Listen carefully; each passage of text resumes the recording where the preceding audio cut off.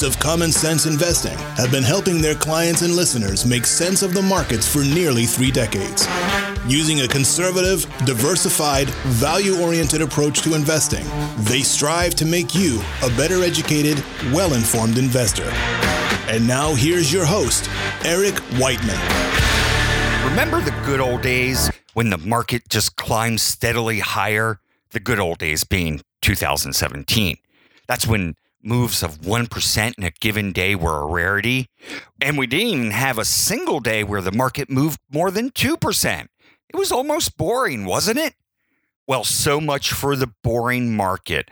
Over the last 4 weeks, the market is down about 10%, with the NASDAQ and the small caps down even more. Heck, the market was down 4% just last week.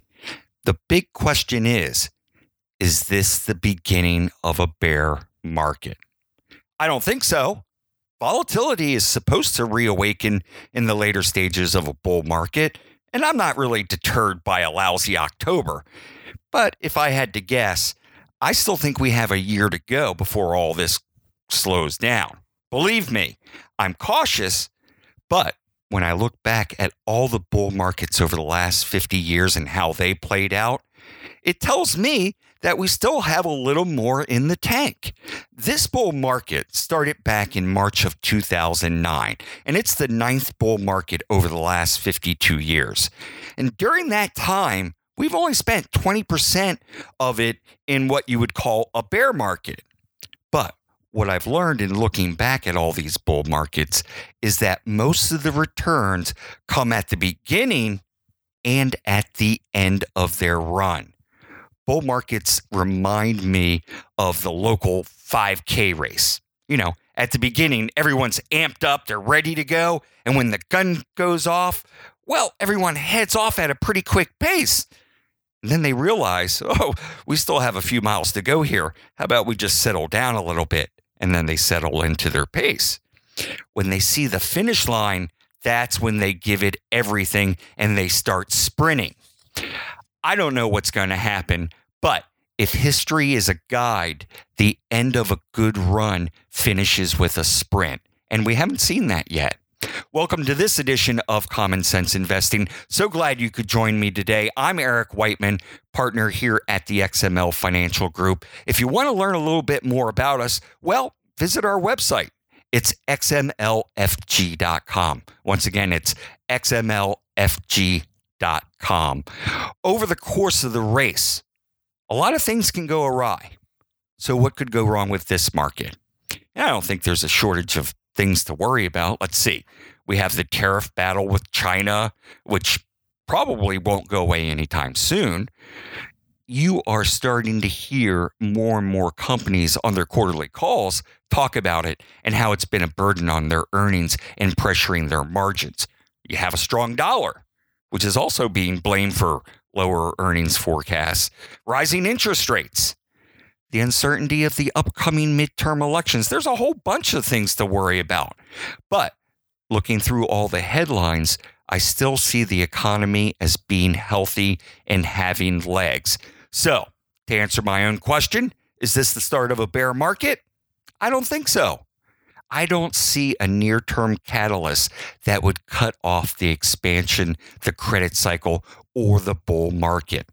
Significant stock market downturns typically require outright contractions in corporate earnings. Contractions, not decelerating earnings growth, but contractions. Decelerating earnings have historically been fine for stocks. Contractions, well, they rarely happen outside of recessions, and I don't see a recession happening in the next 12 months. I could be wrong, but I just don't see it. Nonetheless, you don't want to go all in based off of some macro big picture guess of what's going on or what's going to happen. Over the last 2 or 3 weeks, I've looked under the hood of the market and I didn't like what I saw. My car just hit 100,000 miles, and I've been ignoring the little service light for a few weeks now, and I finally took it in, and my mechanic looks at me and tells me it's kind of like the market. It's pretty on the outside, not so good on the inside, but that's for another time. Suffice it to say, The technicals look like my front differential. They need some work. So what do? Well, we do what we always do. We look for fundamental values. And there's some to be had now. If you're a long-term listener, you shouldn't be, or long-term listener, if you're a long-term investor, you shouldn't be scared off by market turbulence. It's a normal occurrence and it gives you opportunity. Have you heard the old saying, you can have good news or cheap stocks, but you can't have both? If you see something that you think is of value and it's going to benefit you over the long term, why wouldn't you buy it now? I did a show just a couple of weeks ago that gave you 5 stocks that were on the top of my list if I could buy them at the right price. Last Friday, I was able to buy one. Actually, I was able to buy a couple of stocks last week. One that was on the list and a new one that I'll talk about in just a couple of minutes. But the one that was on the list was Berkshire Hathaway. We buy the B shares, so it's BRKB. Once again, it's BRKB.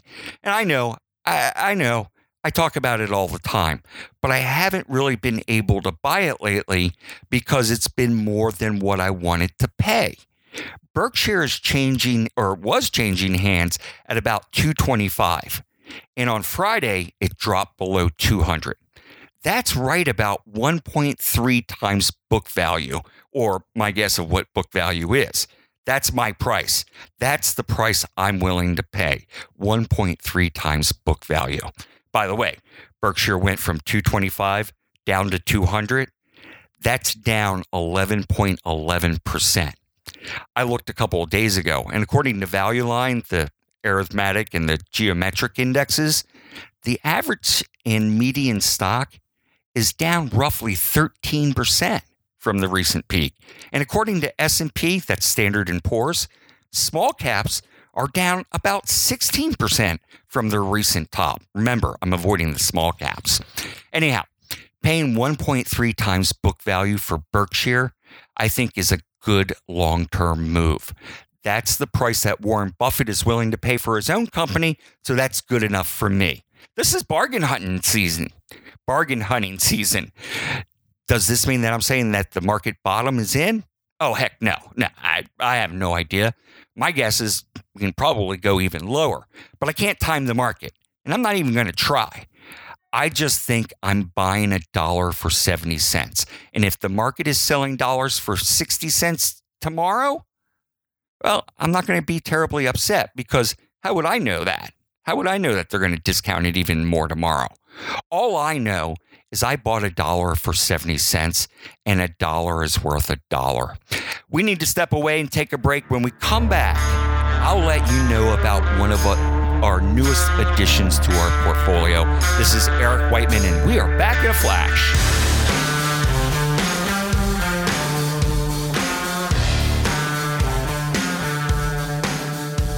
You've worked hard, you've saved and invested. Now you want to make sure all your hard work pays off. Now's the time to start planning for that future. Hi, this is Eric Whiteman of the XML Financial Group. No two people have the same goals and values. We can help you craft a framework for making a lifetime of smart financial decisions that's right for you.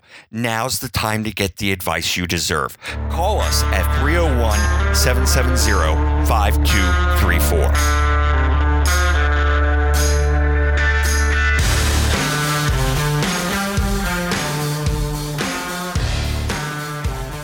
I said we'd be back in a flash, and here we are. Welcome back to this edition of Common Sense Investing. I'm your host, Eric Whiteman, partner here at the XML Financial Group. Let's jump right back into the pan. Let's talk about Cisco, symbol CSCO. Cisco, it's a pretty good company. Not great, but it's solid. It's one of those steady type companies that's in the process of building a reliable stream of reoccurring revenue. Cisco is trading about $44, $44.50. If it came back a couple of dollars more, I'd probably buy some. So I'm going to add this to my list. For many years, coming out of the financial crisis, this stock traded really, really cheap. I'm talking 9, 10, maybe 11 times earnings. And now it's just inexpensive. It's not really, really cheap. It's just very inexpensive. It's trading for less than what the market is trading for. So investors are valuing it as a below average type of company. And I don't think they are. I guess they'll earn about $3 next year. And with the stock trading at 44, well, you're paying roughly 14 to 15 times the earnings. And for that 14 multiple, you get a company that's grown at about 9% a year for the last 10 years. That's okay. But then you also get a 3% dividend, which has been growing rapidly. I'd guess that they grow at a high single-digit pace. And when you throw in that dividend, well, you end up getting a nice total return. And there's more. I feel just like Bob Barker on the Wheel of Fortune. And there's more. You get a business that generates more free cash flow than reported earnings. I love cash. Who doesn't? And they're using that cash in a very shareholder-friendly way. They're paying a 3% dividend that's been growing, like I mentioned. They've been reducing some debt, and they've been buying back shares. Looking at the balance sheet, we'll find that they have over $10 a share in cash. And if they paid off all their debt, well, they'd still have about $6 in cash on their books. Think about that for a second. You buy a company for $44, and you know they have $6 in cash. So subtract that $6 from the share price. You're paying $38 for a business, for an operating business that generates $3 in earnings. Or basically, you're paying 12 times operating earnings net of debt, or as I say, inexpensively. They get all high marks for safety, predictability, and financial strength. As you know, I'm cheap, and I'm going to be happier if I can buy it below 42. That's Cisco below 42, symbol CSCO. Do your own research. Don't take my word for it. No. Do your own research. I told you that we bought some Berkshire last week, and I've also decided to add Caterpillar, symbol CAT. Now, this isn't a long-term core type holding. It's much too cyclical in nature for that. But I do think there is some opportunity here. At the beginning of the month, it was at $159, almost $160 a share. And today, it's sitting around $115. So it's down about, 25-30%? Investors are clearly concerned about a prolonged trade war and the input cost increase, namely the price of steel. That's what they use to make all this heavy equipment. Steel has gone up by about 30%. I'm worried about that, but I think it's more than discounted in the share price. This is about as cheap as this stock has been in 15 years. And business ain't that bad.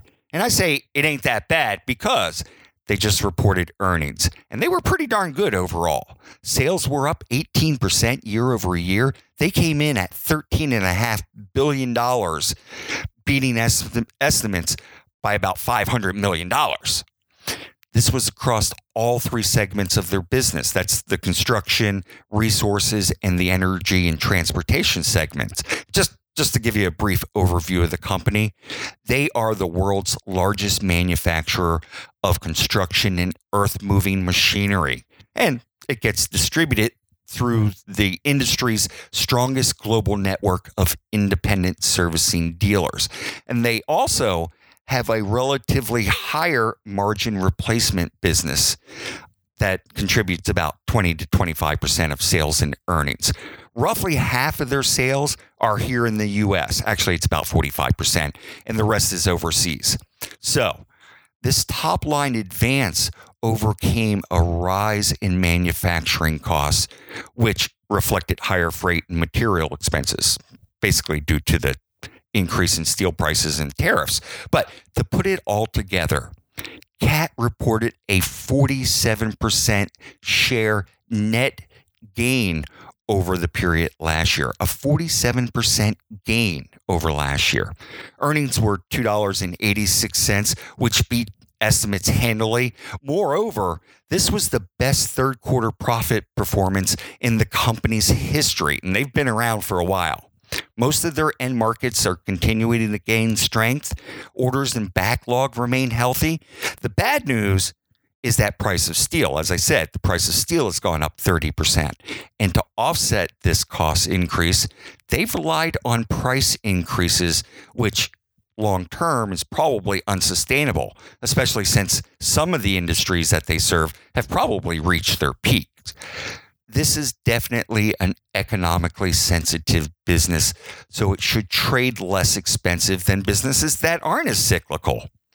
At $114, it's trading at a little less than 10 times next year's earnings estimates, and you get that 3% dividend while you own it. So I think it's cheap enough to start nibbling here at 114. That's about all we have time for today. We'll be back next week, and until then, remember, it's just as important to protect your assets as it is to grow them.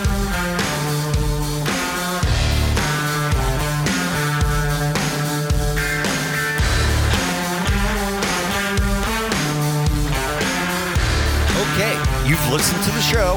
Now it's time for the really good stuff. So listen up. It's the disclosures. The things I talked about during the show, well, they're just my opinion and may or may not necessarily be those of the XML Financial Group. Don't construe this as personalized advice or a solicitation to buy or sell a security. No. You should consult your own financial advisor to see if it's appropriate for you. It's also not a substitute for tax or legal advice. I'd suggest you get someone who's qualified in these areas so you can get the advice you deserve. When you're talking about asset allocation, diversification, rebalancing, they don't guarantee better results and they don't eliminate the risk of losses. In investing, there are no guarantees. Just because you use these strategies doesn't mean you'll outperform someone or something who doesn't.